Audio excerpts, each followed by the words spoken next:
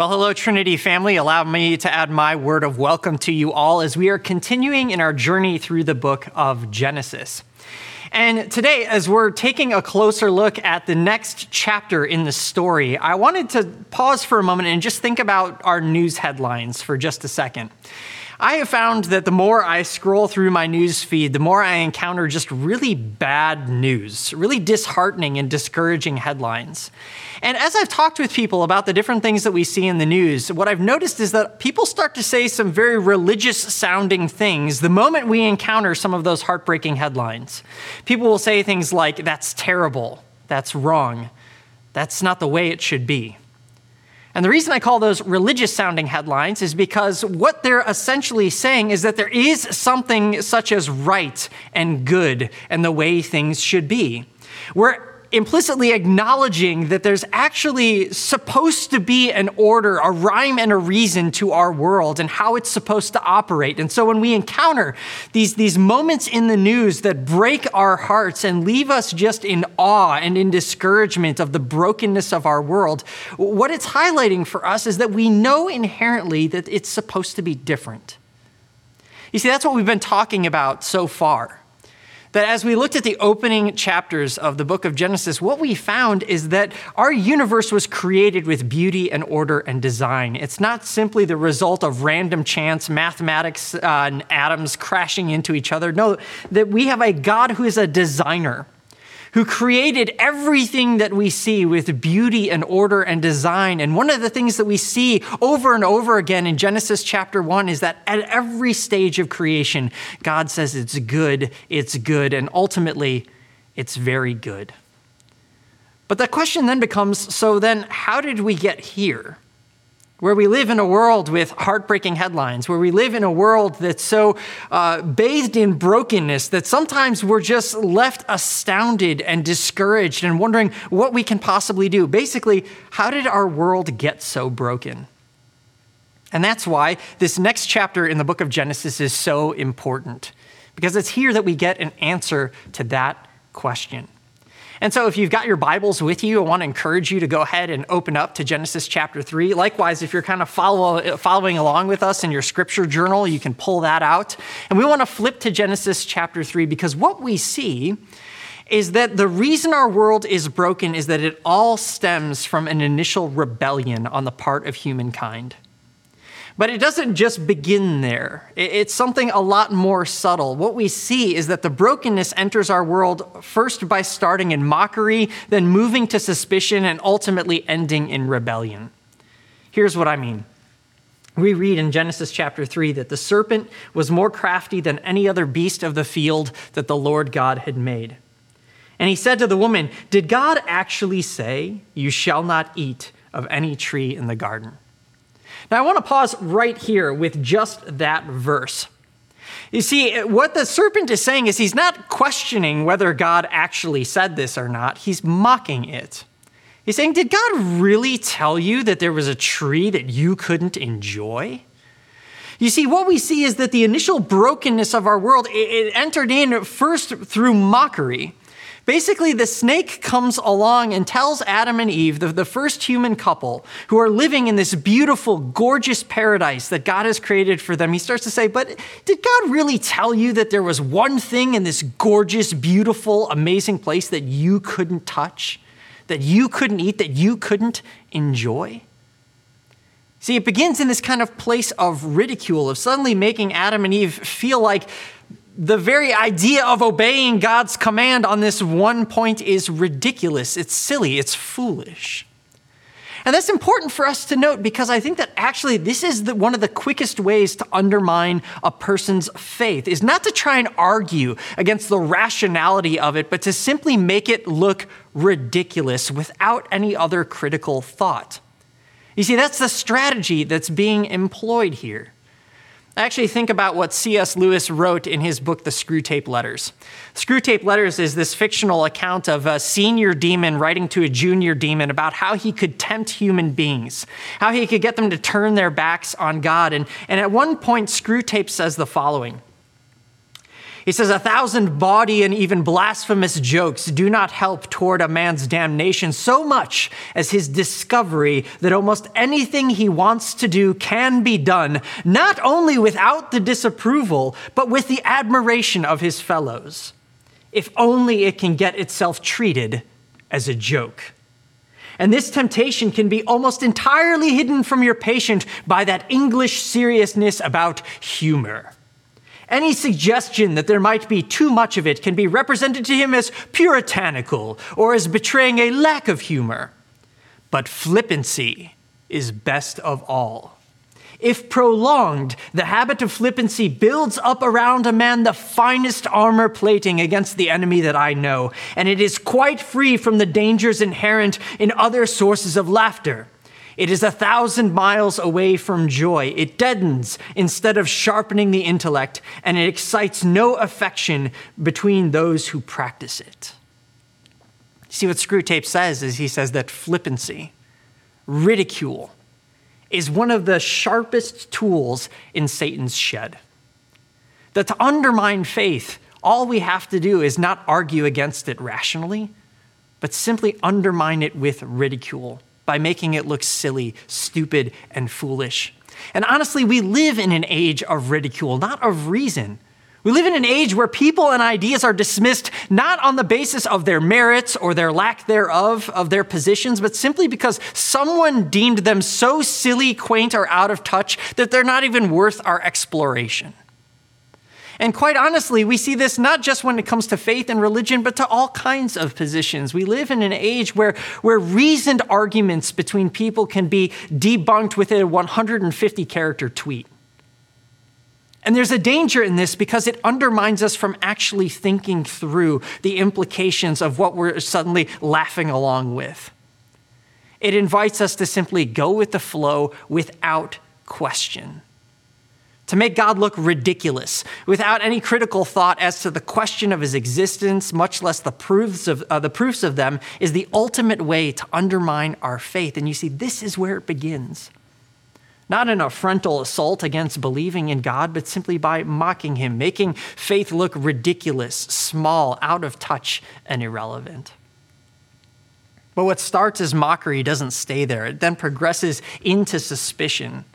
Notice what he says then next. After the woman responds, we may eat of the fruit of the trees in the garden.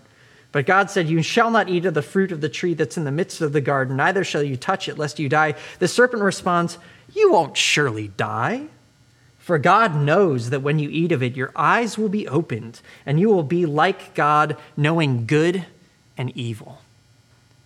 See, the next thing that the serpent does is he then insinuates doubt. He raises suspicion. He basically gets them to think that God is holding out on them, that he's keeping them from enjoying something wonderful that is actually for their benefit and for their good. See, this is important because oftentimes people look at this passage and they kind of sympathize with Adam and Eve right here. They say, look, God doesn't want us to know things. God wants to keep us ignorant and silly and foolish. But to have that kind of assessment of this text is actually to kind of miss the cultural implications that are behind it. You see, back in the ancient world, to know something didn't mean to simply know it intellectually. It meant to experience it, to know it through experience. And the danger here, when God told them not to eat from the tree of the knowledge of good and evil, is that he was trying to protect them from experiencing the consequences of evil and brokenness. You see, that's what this tree represents in the midst of the garden. It represents a choice. Are we going to eat from the tree of life and trust God for everything that we could possibly need? Or are we going to go our own way, grasp knowledge for ourselves apart from him? And the temptation that the serpent encourages them to step into and to entertain is this idea that God's holding out on you. And so they don't trust him. That's really what's at the heart of this very temptation, is believing that in some way God doesn't have our best interests at heart, that we're missing out on something by following his laws and commands. And what we fail to see is that those laws and those commands are given for our good. That in the same way, I tell my children not to play in the street because I want to protect them from the consequences of the danger that could be found there. So here too, God has given them a choice. He's warned them that there's one thing that could be to their detriment and their harm. And the question is, will they trust him? And the serpent goes right after that and insinuates that there's something here that God doesn't want them to enjoy. And I think that this is part of the reason so many people struggle with faith. We have this deep mistrust of God that leads so many people to turn their backs on him. And this problem is not only alive and well out in our world, it's actually alive and well within our churches.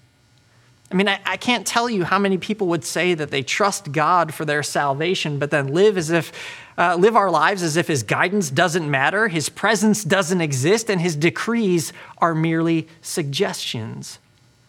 We trust him with our eternity, but we don't trust him with our everyday living. Right here is where that suspicion comes in. Maybe God really doesn't have our best interests at heart. And so they violate his commands. Take a close look at the fruit and they see it looks pretty darn good, and they reach out and they take it. They eat of it. What started as mockery, progressed to suspicion, ultimately ends in rebellion. You see, right here at the heart of the serpent's temptation is this. He says that God knows that if you eat of it, your eyes are going to be opened and you will be like God, knowing good and evil. See, what's so ironic about that temptation is that, according to Genesis 1, Adam and Eve were always supposed to be like God. We were actually told that God made them in his image and after his likeness.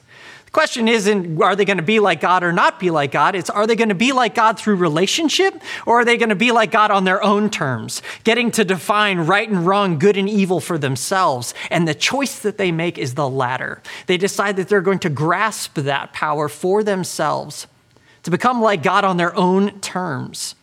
And the result is rebellion. I love how the Old Testament scholar Derek Kidner put it. He says, the pattern of sin runs right through the act. For the man and the woman listened to a creature instead of the Creator, followed their impressions against their instructions, and made self-fulfillment their goal. The man and the woman have been sold a false idea of evil as something beyond good, of wisdom as sophistication, and now of greatness as greed. That's the heart of their problem. They believe that they can be like God, but on their own terms. And this is ultimately at the heart of every human response to God. It's the insistence on our own way, on living our lives according to our own plans. Even though we didn't create ourselves, even though we didn't craft the universe, we selfishly believe and pridefully assert that we have the right to do whatever we want with the lives that we've been given. But what we fail to see, what we fail to understand, is that the boundaries and rules that God put into place are there for our good.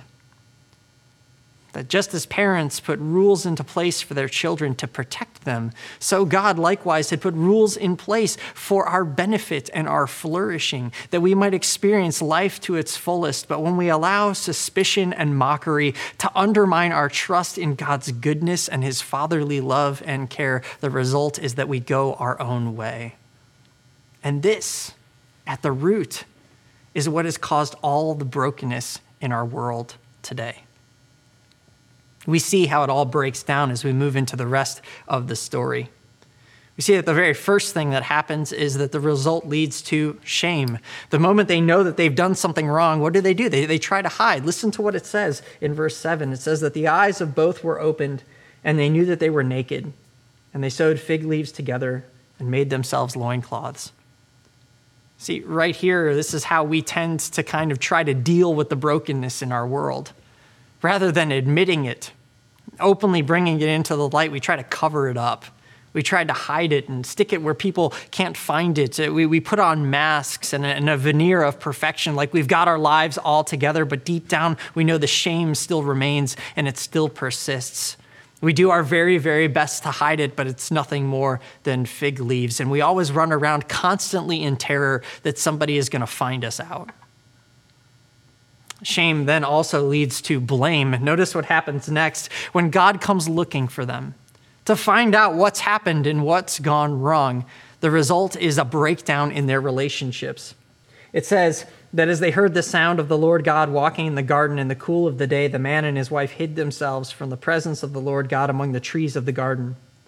But the Lord God called to the man and said to him, "Where are you?" And he said, "I heard the sound of you in the garden, and I was afraid because I was naked and I hid myself." And God said, "Who told you you were naked? Have you eaten of the tree of which I commanded you not to eat?"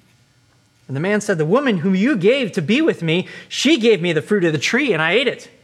Then the Lord God said to the woman, "What is this that you have done?" And the woman said, "Well, the serpent deceived me, and I ate." Notice the breakdown in their relationships. They start to blame one another for what happened. They even start to blame God. I mean, did you notice what Adam said? "It's the woman that you gave me, Lord, has caused me to do this." But neither Adam nor Eve is allowed to get off the hook because of the fact that they both ate. In fact, it says it so explicitly in verse 6 of this passage. It says that the woman took of the fruit and ate, and then she gave some to her husband who was with her, and he ate. And instead of admitting their rebellion, instead of fessing up to what they did wrong, what do? They turn on one another in blame. They blame each other. And again, this is how we, I think, tend to try to deal with the brokenness. Well, it's not my fault, it's their fault. It's not something that I did, so-and-so made me. It's a result of my upbringing, my family of origin, society, my socioeconomic status, and so on and so forth. And now, this isn't to deny that there are systems of brokenness out in our world, but at the end of the day, there is this unwillingness to admit the part that we play. And so we look for a scapegoat. We point fingers and blame rather than taking responsibility. Shame, blame, and then ultimately, finally, pain. We see that the result of all these choices that the man and the woman make is that they're not only alienated from God, the author of life, but it sets all of creation on this downward spiral. As we look at verses 14 all the way to verse 19, God tells them what the consequences of this rebellion will be. And in fact, we see that the word pain is brought up 3 times in just 2 verses. In speaking to the woman, he talks about now the pain that she's going to experience bringing forth life.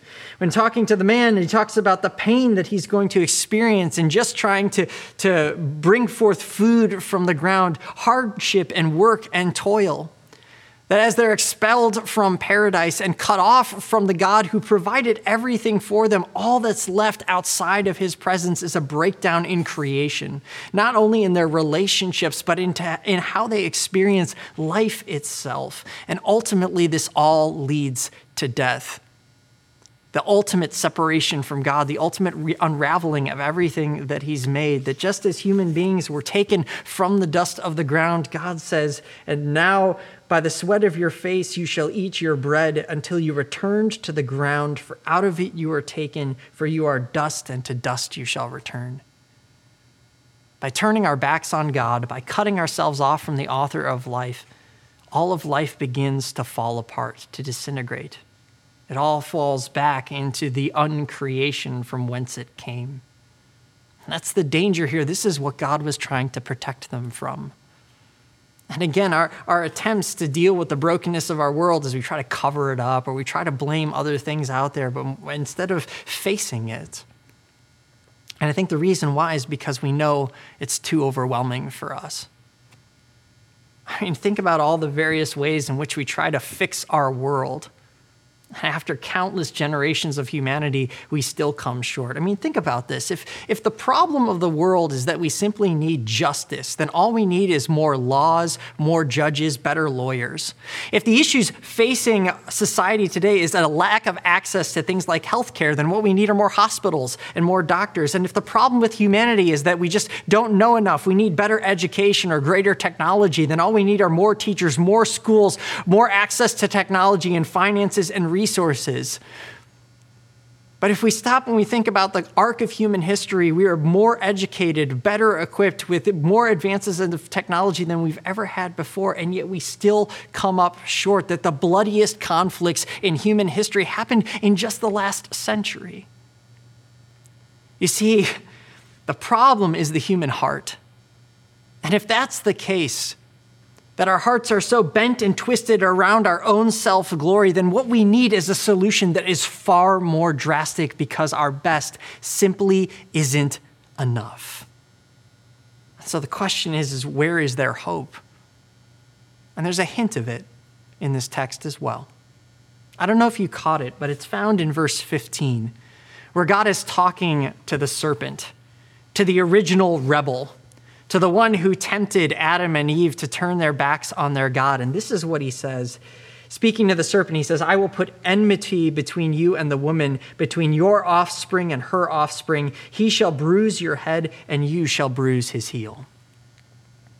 See, what it tells the serpent is that one day a child will come from the woman. And this child is going to overcome death by dying. The serpent will strike his heel, but he will crush its head. And throughout the scriptures, the people were looking for that one who would come, that child of the woman who one day would overcome death by laying down his own life. And when he finally showed up, it was in another garden and before another tree. That Jesus in the Garden of Gethsemane, being tempted to turn his back on his Father, bowed his head in worship and said, not my will be done, but yours. And likewise, on the cross, he climbed a tree and gave up his life that we might live. I love how the writer of Acts puts it. He says, the God of our fathers raised Jesus, whom you killed by hanging him on a tree. Likewise, the Apostle Paul said that when the set time had fully come, God sent his Son, born of a woman, born under the law, to redeem those under the law, that we might receive adoption to sonship. See, what the writers of the New Testament understood is that in Jesus, the Son of the woman had come. The one who had entered into this world to lay down his life so that we might live. We who deserve to return to dust. We who try to hide in our shame. We who point fingers and blame at one another. He took all of that upon himself. That on the cross he was ashamed. That on the cross he was accused. That on the cross his hands were pierced. And a spear was driven through his side, so that as he laid down his life, we might live. He took the punishment that we deserved so that we might be welcomed back into paradise, back into the presence of the God who loved us. By dying, he overcame death. That's why the Apostle Paul writes these beautiful words in 1 Corinthians 15. He says, and when the perishable has been clothed with the imperishable, and the mortal with immortality, then the saying that is written will come true. Death has been swallowed up in victory. Where, O death, is your victory? Where, O death, is your sting? The sting of death is sin, and the power of sin is the law, but thanks be to God, he gives us the victory through our Lord Jesus Christ. That's the deeper solution that God provides to the wickedness of the human heart, is that all that we deserved, he takes upon his own shoulders. He dies in our place, saying, Father, forgive them, they don't know what they're doing, that he might rise again in glory and welcome us back into his presence. The result is that we don't have to hide in fear anymore. We don't have to blame. We can be honest about the ways in which we fall short in God's presence because he knows, and yet he's provided for us. He's given us a hope that goes beyond death, and we can know that just as he's now overcome death, there will come again a day when he will restore us back to paradise. That's why the final image of the last pages of the Bible is that we are welcomed once more into God's presence in a garden and a city that is more beautiful and more amazing than anything ever encountered in Eden. But it all happens because of what Christ has done for us. And it's part of the reason why we can sing with the hymn writer, and can it be that I should gain an interest in the Savior's blood? Died he for me who caused his pain? For me, who him to death pursued? Amazing love, how can it be that thou, my God, should die for me? He left his Father's throne above, so free, so infinite his grace, emptied himself of all but love, and bled for Adam's helpless race. 'Tis mercy all, immense and free, for, oh my God, it found out me. Let's pray. Lord God, we give you thanks that in the face of our rebellion, you offer us forgiveness. That when we turned our backs on you, you pursued us. You entered into our broken world and laid down your life that we might live. Lord, there are so many ways in which we try to hide what's wrong, or we try to blame others for what we've done. But in the face of your mercy and your grace, it can all be brought into the light. We can admit the ways in which we've fallen short and know that the words you give back to us are words of grace, mercy, and forgiveness. And so, Lord, we pray that in a broken world, we would cling to the hope that we have in you, knowing that in Christ there is redemption,